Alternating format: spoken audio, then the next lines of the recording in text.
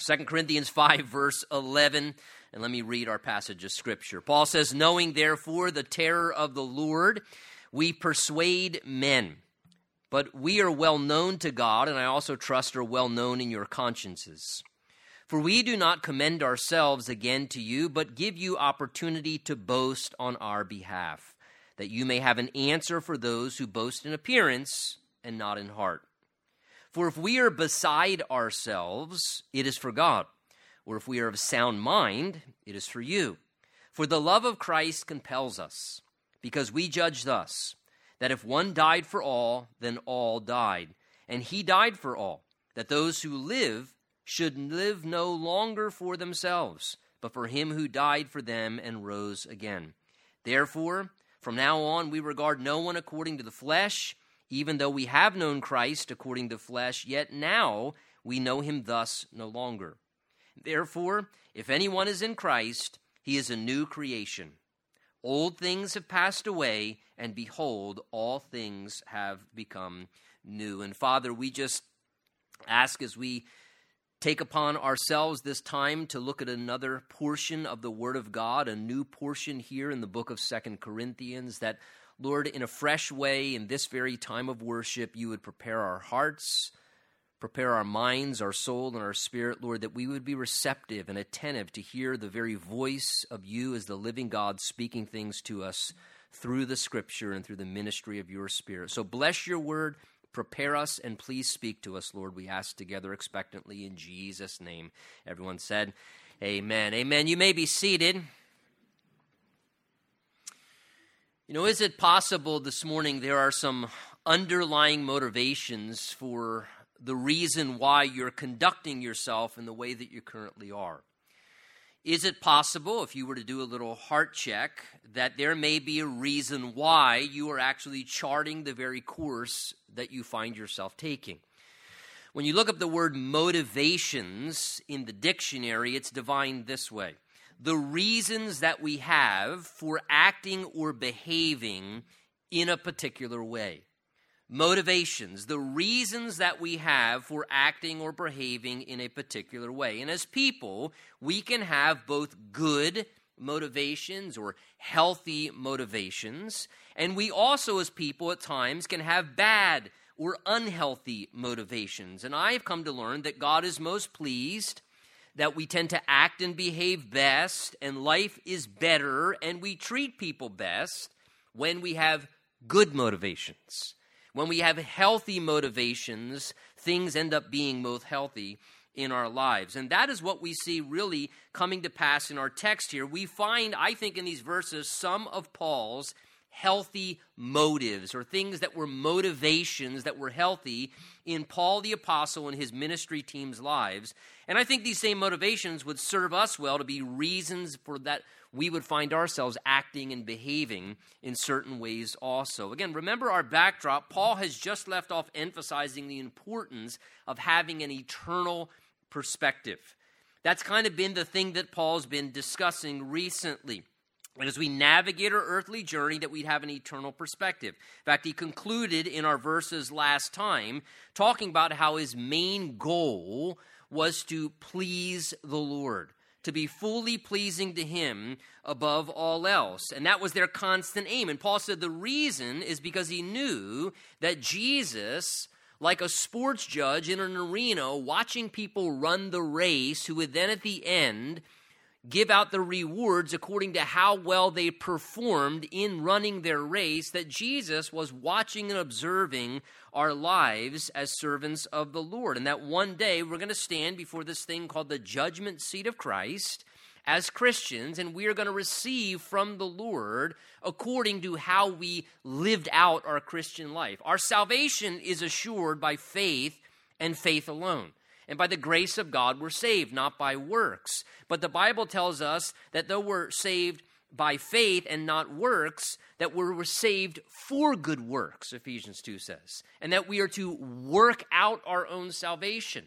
And that as we run our race as a Christian, if you would, we've each given a race to run. As we run our race, that one day we're going to stand before the Lord and we're going to give account for how well we ran our race as a Christian. You might say what we did with our opportunity to live as a Christian? How well did we serve the Lord or not serve the Lord? What things did we do for the Lord or neglect to do for the Lord and receive an eternal reward according to how we ran our race? And in Paul's mind, that was a sobering reality. And that sobering reality that each soul was one day going to stand before the Lord Jesus to answer for how we lived out our Christian life. It seems that it's that sobering reality of each one having to answer to the Lord and give account to the Lord one day and stand before him that leads Paul to now say here in 2 Corinthians 5, verse 11, in light of that, knowing therefore, verse 11, the terror of the Lord, we persuade men. So notice, first of all, a healthy concern regarding each soul one day giving account for their life before the Lord and answering to Jesus when their life on earth is over. That became a strong, you might say, motivation in Paul and his ministry team's lives. Knowing in their minds they themselves and others as well were going to one day stand and give account before the very Lord Jesus Christ himself. That motivated them. Paul says here, therefore, knowing that, in light of knowing it, he says, verse 11, the terror of the Lord, that's what makes us persuade men. Now, when he speaks here of the terror of the Lord, that's kind of an old way of describing strong reverential awe or fear. The idea is of standing before a great king who has importance and power and authority. The idea is how in a healthy way you would tremble, if you had a right mindset, you would tremble before a powerful king who had great authority and who was important and with really the ability to hold your very life in their hand, and with one word, that king could change your destiny. And this is the idea that if that were the case, you'd be a little bit kind of nervous to stand before that king, and rightfully so, because they have such power and they have such authority. Well, look, we need to remember Jesus is a loving Savior. Absolutely, he's a loving Savior.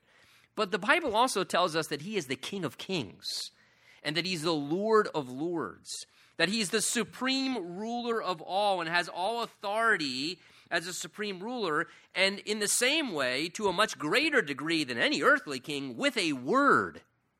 Jesus has power to do anything.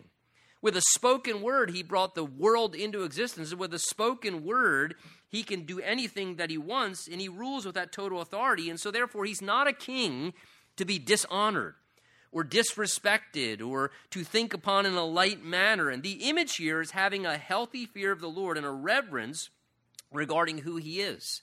One other translation renders verse 11 here saying, understanding the fear of the Lord, because we understand our fearful responsibility unto the Lord. See, Paul had a healthy fear of the Lord as that supreme king and ruler, and it kept a healthy concern in his heart that kind of always kept his life in check a little bit. And that's a good thing. And it kept his heart in a place where he was motivated in a good way to do what's right. And it was this healthy concern about himself and each and every soul around him that he loved and cared about, that they were going to one day stand before the Lord as king, that motivated Paul. He says here in verse 11, that's what motivates us to persuade men, or to persuade, the idea is all of mankind. And to persuade means to cause someone to do something through reasoning with them. So it was concern for everyone's soul in Paul's heart that one day we would all give account unto the Lord that motivated Paul, he says, to reason with people, to persuade people and reason with them regarding their spiritual lives. So no doubt this did two things.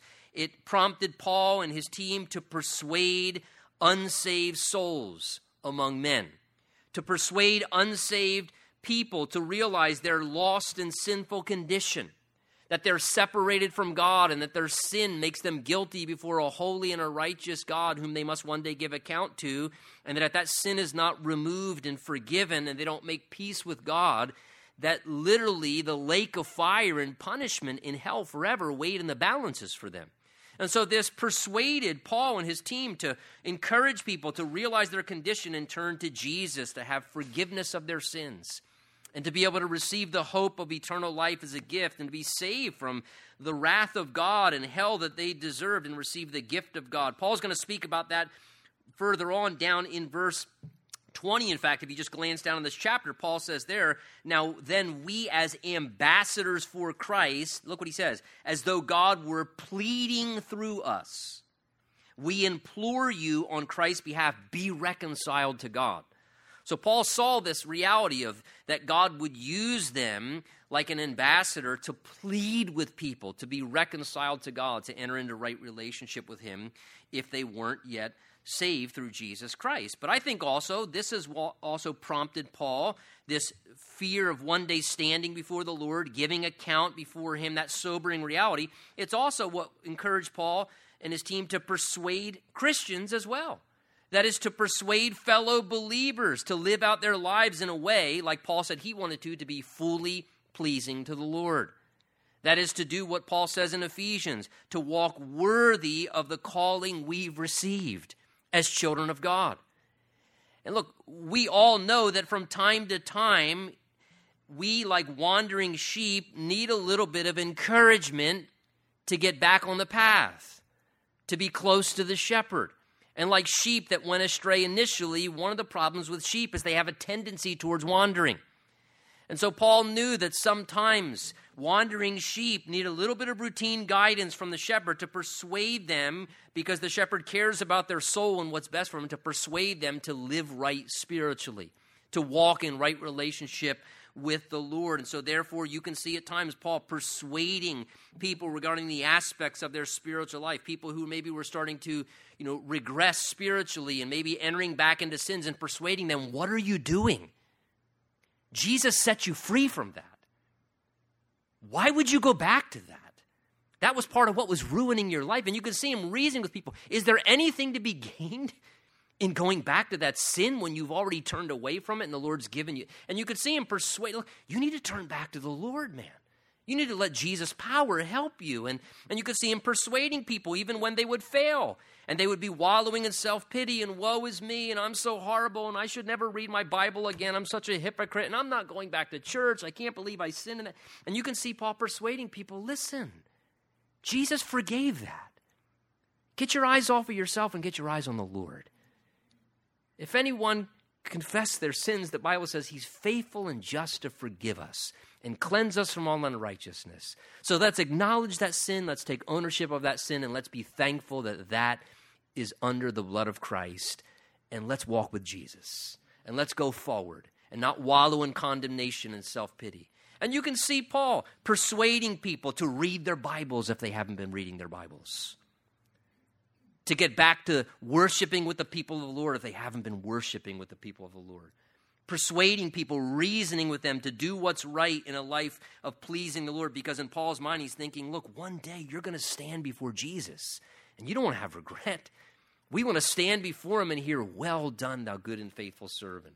And so sometimes even as Christians, we need that persuasion to be reminded of these spiritual realities. And I think for all of us this morning, this is a wonderful motivation for all of our lives, a concern for us always knowing and remembering that one day we're going to give account to the Lord as people, as souls, as individuals. That should persuade us as well to want to persuade other people around us spiritually, to persuade lost souls to come to Jesus Christ, and to be persuading fellow brothers and sisters at times in relation to our spiritual lives to be exhorting one another, because we realize, hey, we want to stand together before the Lord and hear, well done, good and faithful servant. And so it should prompt us, that awareness, to be not only persuading the lost, but even just encouraging and persuading one another. I used to have a close friend back in our fellowship that we pastored in Calvary Chapel of York, and we kind of had this, it was kind of jokingly, but kind of a punch me in the forehead if I do what's wrong kind of a relationship with one another. And just very early on, it was, look, if I go there, please, I'm giving you license, please, in my face, man, be in my face. And it was a mutual understanding of just, look, I don't want to do what's dumb, so if I need to be persuaded, start persuading. And I promise you I'll do the same for you. And I'll tell you, there's something very valuable to have some brothers and sisters in Christ and in a relationship that you have that dynamic with. And Paul here says it's these eternal awarenesses that prompt us to persuade others around us. Now, Paul carries on with this idea, verse 11, to say, but we are well known to God, and I also trust are well known in your consciences, for we do not commend ourselves, that is, speak well of ourselves, again to you, but we want to, he says, give you opportunity to boast on our behalf, that you may have an answer for those who boast in appearance. The idea is an outward image and not in heart or in a right heart attitude. So Paul seems to here be addressing another issue that was threatening the health of the church there at Corinth.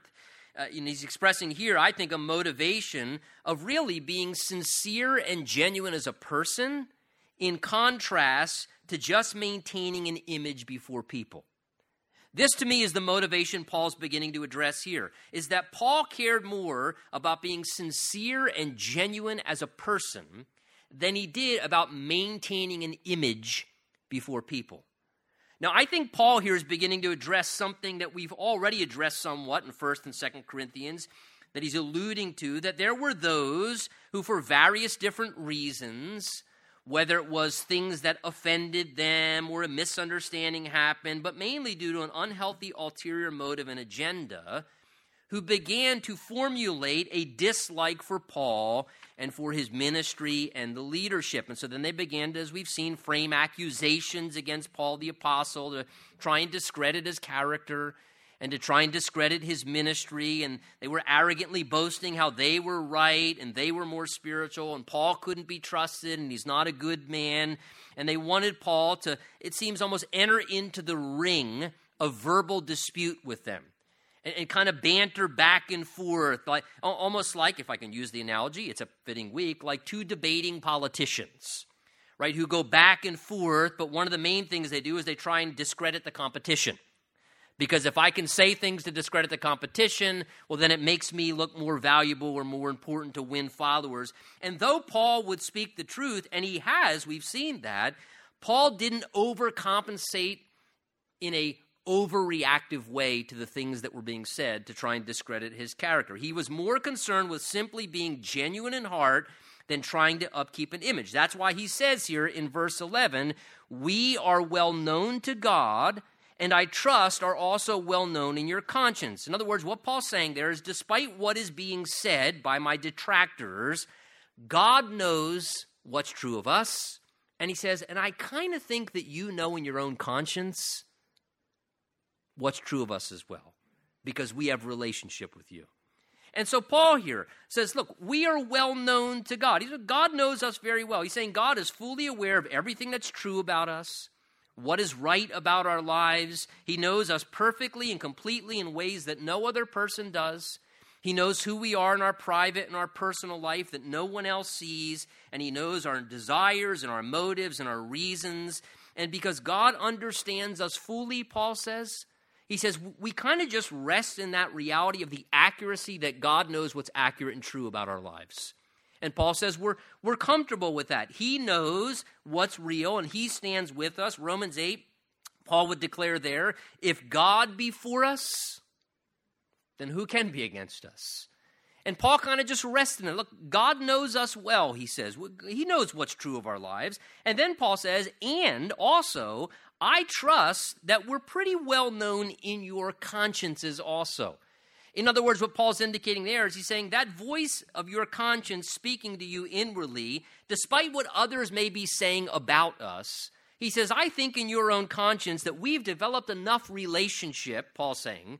I've spent time with you, the church there at Corinth, he says. You've gotten to know me. I've invested in you. We've developed a relationship. You've seen my care for you. And he says, I kind of am comfortable with the reality that in your conscience, I kind of think that you know what's true of us as well, despite what others may be saying. And kind of the idea that Paul's alluding to here is he was relying on the benefit of their sincere relationship and how it had built trust, to where then they might say, you know, I know what's being said about Paul, but we know Paul.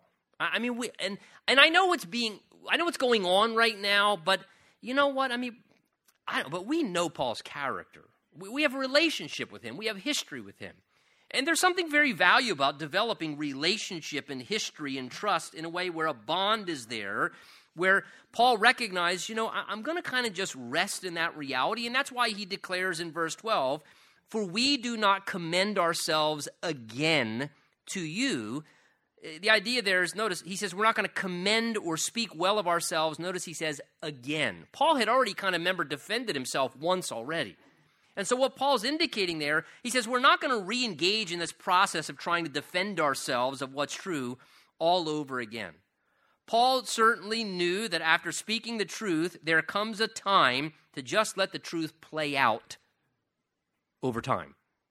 That there's something very valuable there where you realize, look, it is not wise, and quite honestly, it is not worth it to keep debating continually and trying to defend yourself or striving to sell yourself or striving to prove yourself, to win people over. Sometimes it's best to just speak the truth and let it go. And let God in time bring the truth about. Psalm 37 tells us this, commit everything you do to the Lord.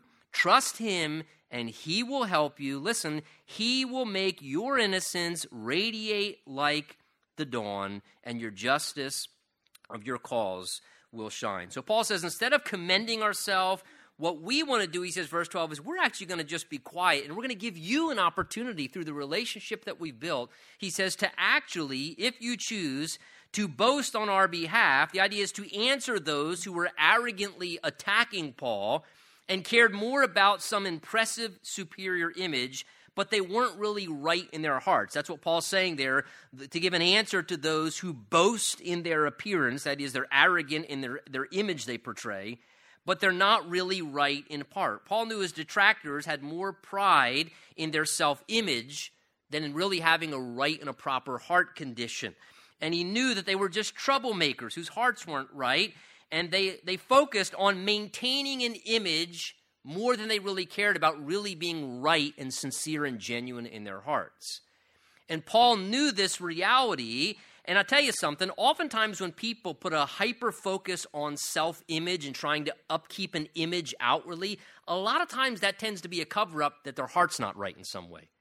Because they're trying so hard to keep this impressive, superior, spiritual, whatever image outwardly, a lot of times that can be a cover-up that things aren't too good on the inside, or that their heart's not in the right place. And the reason I know that, because Jesus was frustrated about that.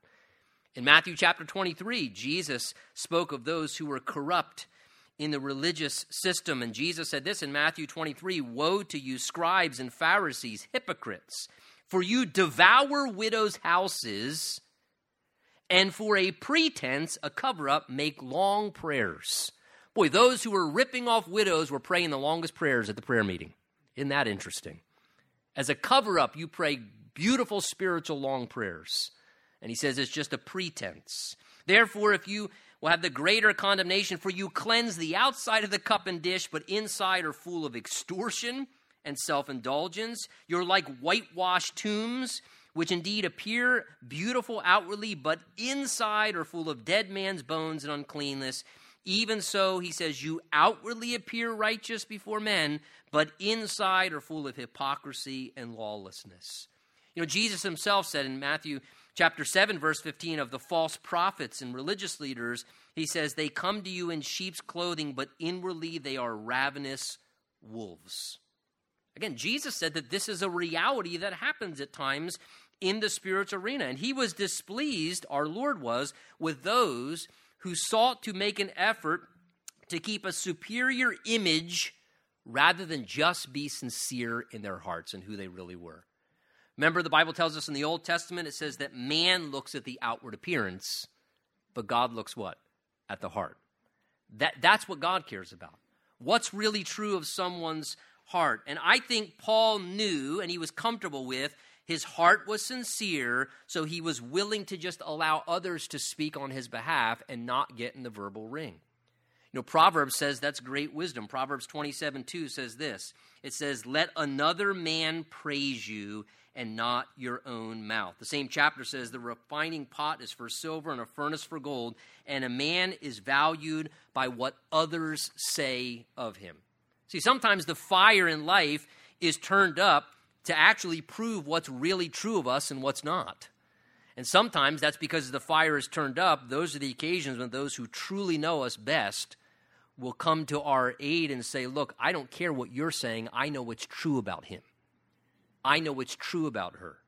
And he says, don't do it yourself. Let another do it. And Paul's example here is a great indication that his motivation was foremost about being sincere and genuine in heart and not upkeeping some outward image before people.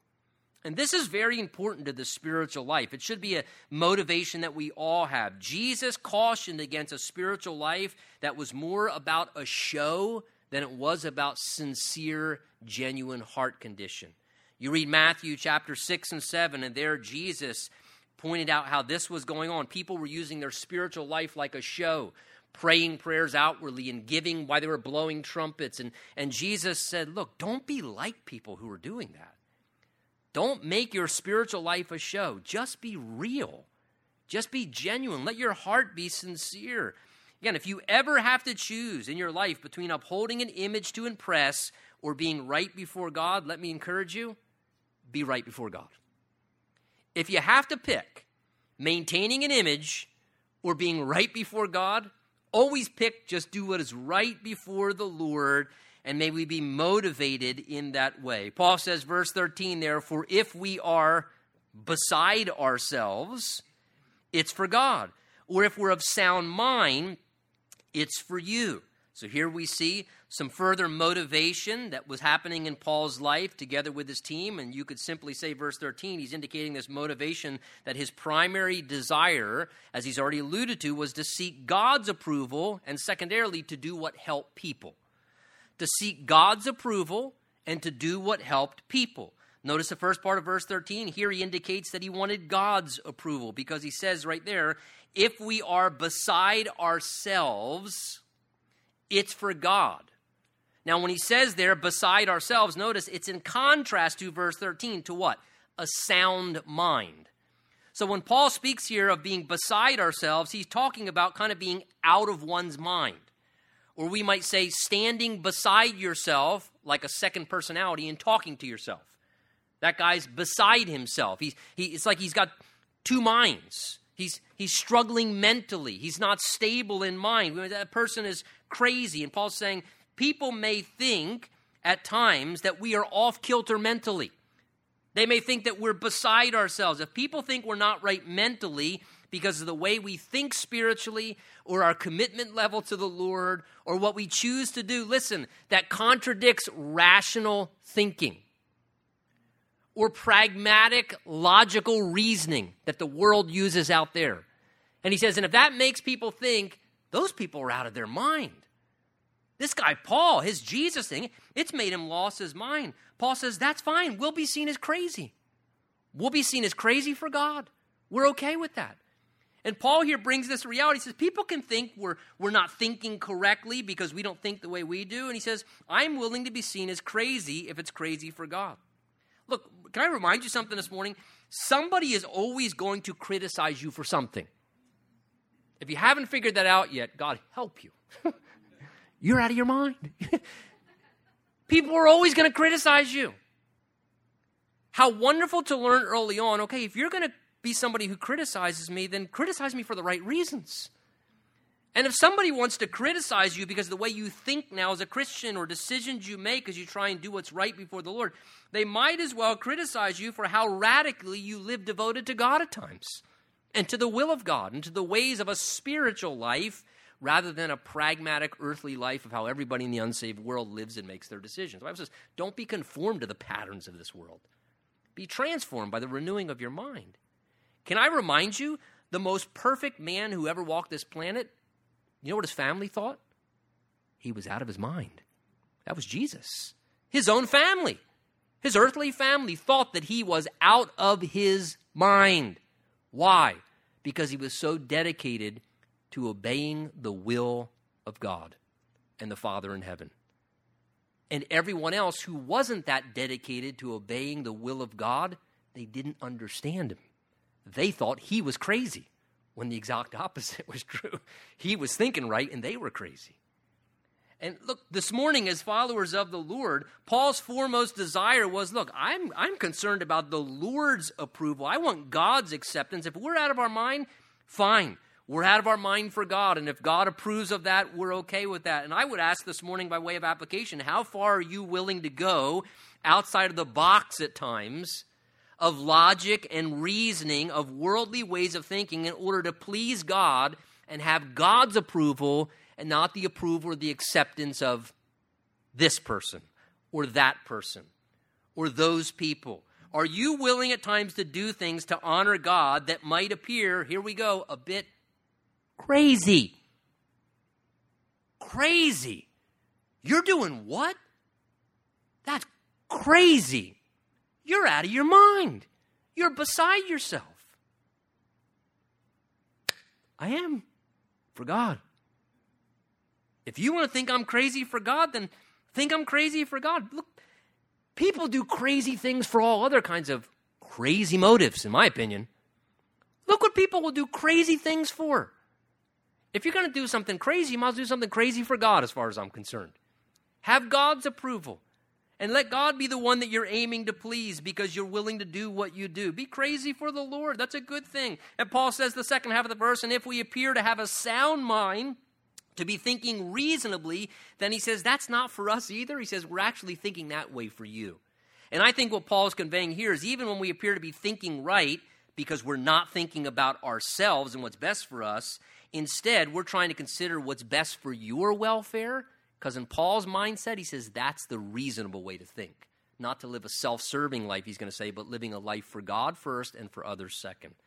You know, Paul would write to the Philippians in chapter 2, let nothing be done through selfish ambition or conceit, but in lowliness of mind, let each esteem others better than himself. Let each of you look out not only for his own interests, but also for the interests of others.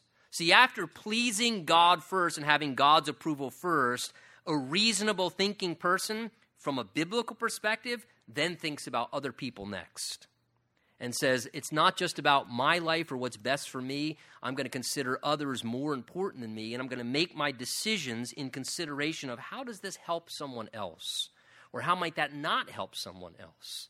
And so Paul says here, when we're reasonably thinking, it's for you, because that, from God's perspective, is a reasonable mindset to put others before ourselves. Paul goes on, verse 14, to say, for the love of Christ compels us, because we judge thus that if one died for all, then all died.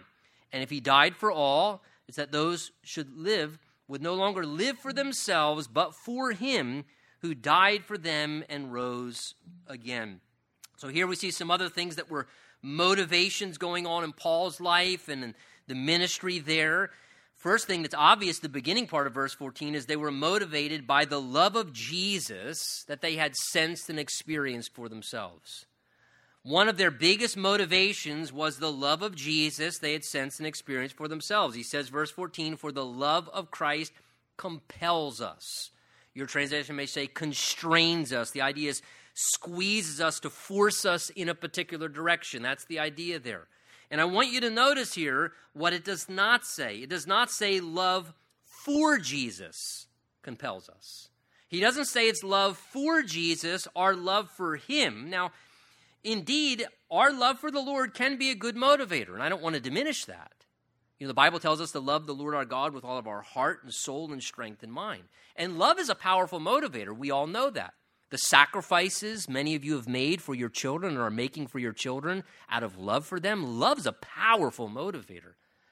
Love motivates us to make great sacrifices and do incredible things for people that we love and that we care about. It's a powerful incentive that prompts us to do many different things, to give focused attention on caring for people and doing what's best for them. So love for the Lord can indeed be a very wonderful motivator, yet our love for Jesus is not the strongest and most stable motivation. And because if you're anything like me, as sinful people, we are all prone at times to still become a little bit selfish. And sometimes my old love for myself, which is still there within me, and my love at times for other things can interfere with my love for the Lord. and can cause me in my own selfish love for myself or love for other things to be unfaithful to the Lord and to sometimes not do what pleases to the Lord and neglect serving him. So love for the Lord isn't the best motivation. What Paul says here under the inspiration of the Spirit is he says it's the love, notice, of Christ that compels us. Paul says the motivation that's driving us is our personal awareness of the love of Jesus Christ towards us, experiencing the effect of his love on me, and you experiencing and having an awareness of the incredible love that Jesus has for you in the ways that he's demonstrated to you and showed it to you, and that when you and I have an intimate encounter with Jesus' love, whether it's the first time you experience it or you become more fully aware of it, or those times in your life when you're going through those things and the Lord does something and you realize, oh my goodness, I can't believe he loves me that much. Or I can't believe he still loves me. And it's that pure, unconditional, powerful, constant love of Jesus that does something inside of a human soul. I go back to the prior verses. That's what makes you go crazy. I mean, that just blows your mind. I don't know about you, but when I first experienced the love of Jesus, it messed my mind up. I thought my mind was messed up before I became a Christian. After I met Jesus, that really messed up my mind.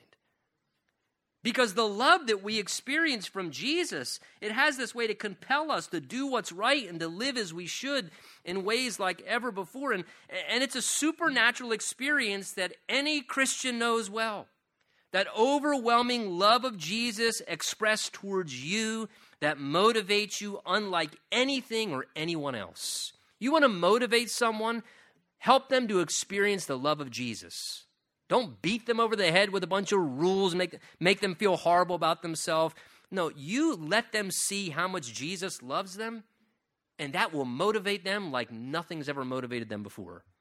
It's a powerful motivator. The love of Christ is the purest and most powerful motivator that a human soul can experience. And Paul says here, it's that love of Christ, that's what compels us and motivates us. And then he directly describes how the love of Christ was demonstrated most fully. You notice that is in the sacrificial and substitutionary death and resurrection of Jesus. In verse 14 and 15, Paul 3 times repeats how Jesus Christ has died for all mankind. That is in his sacrificial death to rescue us from sin's punishment and power, to rescue us from Satan's control over our life, keeping us like a slave, ruining our lives. How Jesus' sacrificial death and resurrection has spared us from hell's judgment, and that is the clearest display of the love of God towards us.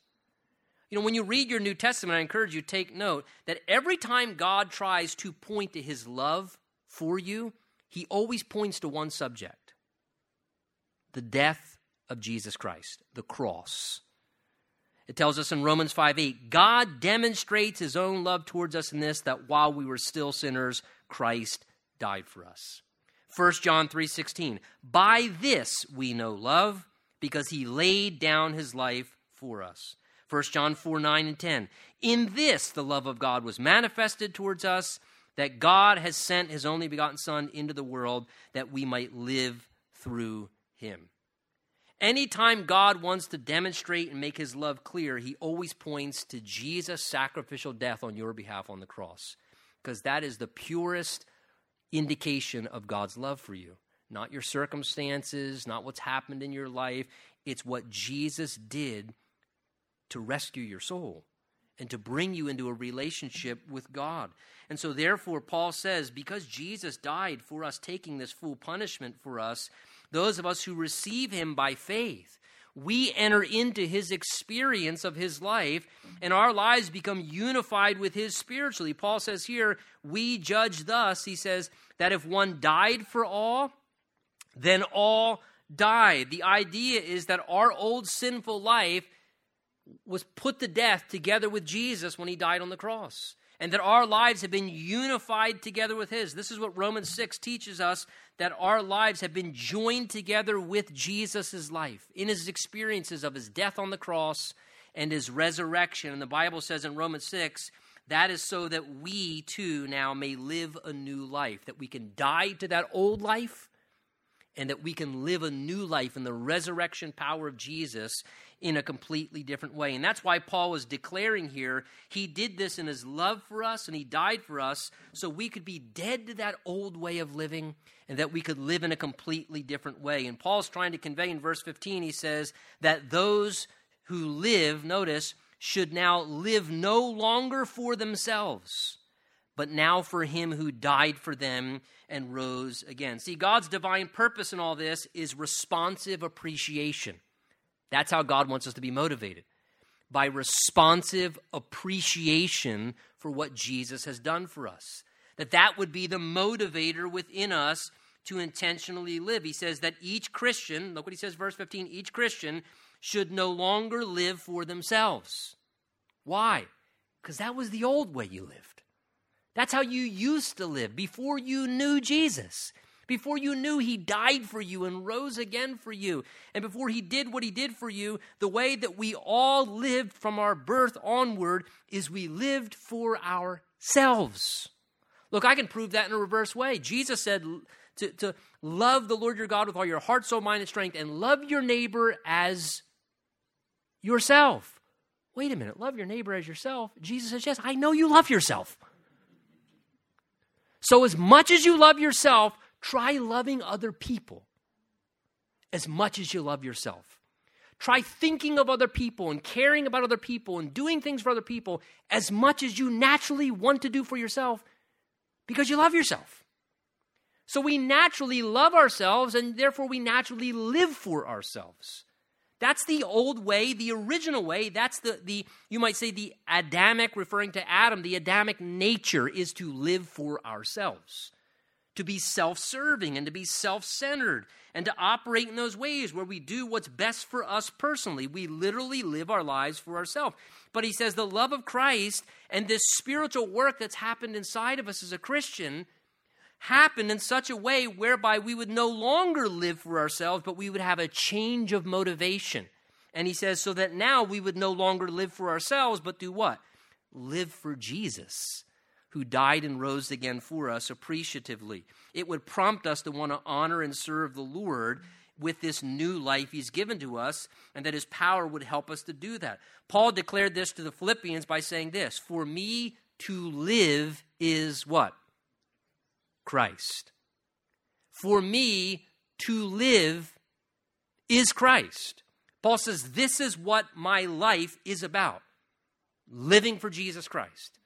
That is the primary, sole, foremost purpose. And that's a proper spiritual understanding and gives us an internal motivation to live in a healthy way that we're supposed to as Christians. The Christian, from God's perspective, should not be living about what's best for themselves. They should be living about what honors Jesus, what serves Jesus, what pleases Jesus, and what fulfills the purposes of the Lord, because we don't live for ourselves anymore. We now live for Jesus. That's the highest motivator for how our life should be governed. And I'll tell you something. That is also, ladies and gentlemen, from what I found, that is also the answer to a suicidal tendency in people. I numerous times have spoken to Christians. Sadly, I've also buried Christians and buried others as well who've committed suicide. And the lie of the devil is you have no reason to live. You have nothing to live for. I have nothing to live for. You don't understand, I have nothing to live for. I said, that's fine. Live for Jesus. There's always a reason to live for Jesus. I have nothing to live for anymore, nothing to live for.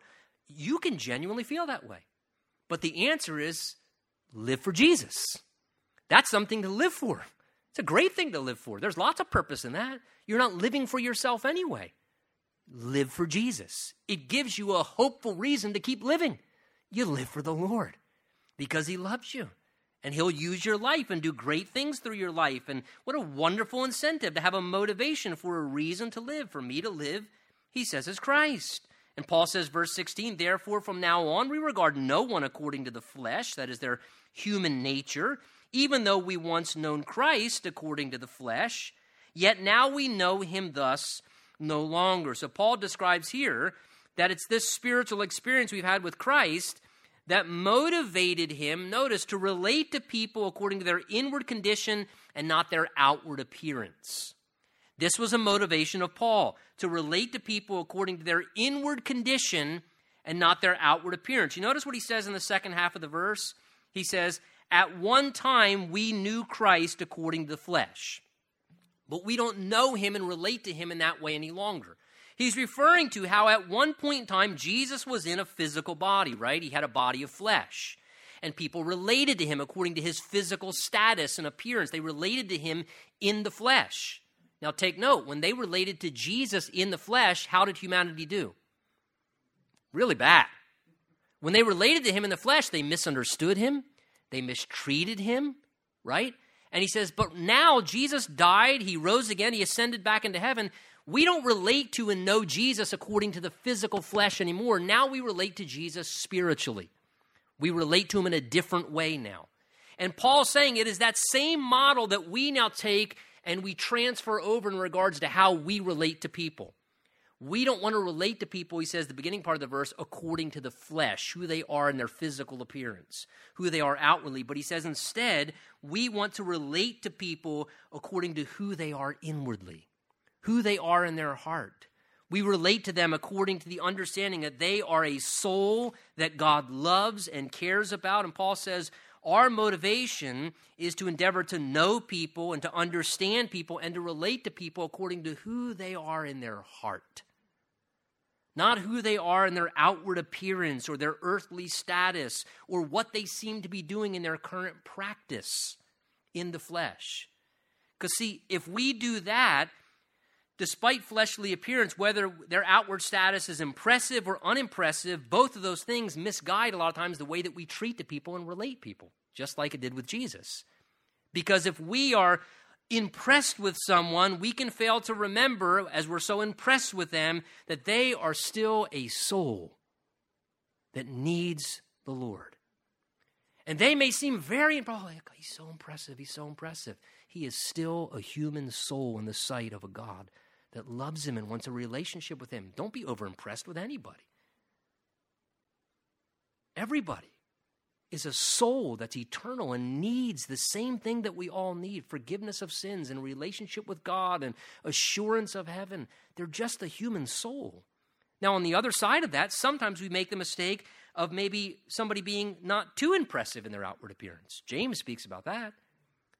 And so we brush somebody off a little too quickly because of their outward appearance or because of maybe where they're at in their physical status of what's going on in their life, and we overlook someone and we treat them as less valuable than what they really are. That person's a soul still, whether you're impressed with them or not. It doesn't matter what their status is. That is a human soul, and God loves that person, and God cares about that person greatly. And what a glorious spiritual principle Paul says we should use in how we relate to people. Don't relate to people according to who they are in the flesh. What's going on in their heart? Care about their inward nature. That is the thing that we should really, value most. All of us have heard that old adage, don't judge a book by what? Its cover, right? Look below the surface with people. We are those who should care about the hearts of individuals. Now, it's with this mindset that Paul says, verse 17, which is sort of a transitional verse to where we'll go next time. He says, therefore, in light of this, if anyone's in Christ, that is in a relationship with Jesus Christ, he's a new creation. Old things have passed away. Behold, all things have become new. So that verse is stated, notice, contextually in conclusion to what Paul just said in the prior verse, that we don't want to relate to people in who they are physically, but into who they are inwardly and spiritually. That's how we want to relate to people because of that new condition, particularly, he says, if they're in Christ, if they're a Christian now. That if they're a Christian, the motivation of our heart should be to view them in their new Christian identity. That they are a brand new person in Jesus Christ. They've been married to Christ and have a new status. He says in Christ, a person is a new creation. The idea is they're born anew spiritually. They've received a brand new life. I don't care what their former life was. In Christ, they're a brand new creation. Their life has begun anew. Their slate has been wiped clean. They've been washed in the blood of Christ, and they've been given the ultimate second chance. They've been given God's divine do-over, a start over of a brand new life. They're a brand new creation in God's perspective. And that's the benefit of entering into a relationship with Jesus. It's just like a marriage. You know, last weekend we watched a young couple get married. And when she said her vows and she got married to that young man, I'll tell you one thing happened. Her status changed. She's not a single lady no more. Her status changed. Her whole life's going to change because she entered into a relationship with that groom. And when we enter into a relationship with Jesus, our status changes. Our identity changes. Everything changes about us, and that's why Paul says, if anyone's in Christ, he's a new creation. Old things have passed away, he says, and all things, behold, he says, have become new. And what a wonderful spiritual reality that is, to realize all the old things about a person's life, your life or any other Christian, that's gone. That's gone. All the old things of your life before you came to Christ, it's been removed supernaturally by God. The sins, the mistakes, the failures, who you once were and your identity. Look, this morning, biblically, do not believe that you are still who you once were. You're not renovated. You're regenerated. That's a completely different thing. You're not a renovated, no, you're not. You are new. You're brand new according to the Word of God. You have a new life. Those old things are gone. Don't believe your old identity if the devil whispers in your ear. That's not who you are anymore. He says all things have become new. You have a brand new life given to you, a new heart with new ideas and new mindsets and new attitudes and new desires. Embrace your new identity. Let yourself be motivated every day in Christ to appreciate your new identity and say, you know what? I am going to believe what is true of myself according to the Word of God, that I have a new identity, that I'm a new person now. And look, live like that new person. Live like that new person. And when we relate to one another, we relate to fellow Christians, let's forget what they were. Let's embrace them and relate to them for who they are. They're new. They're in Christ.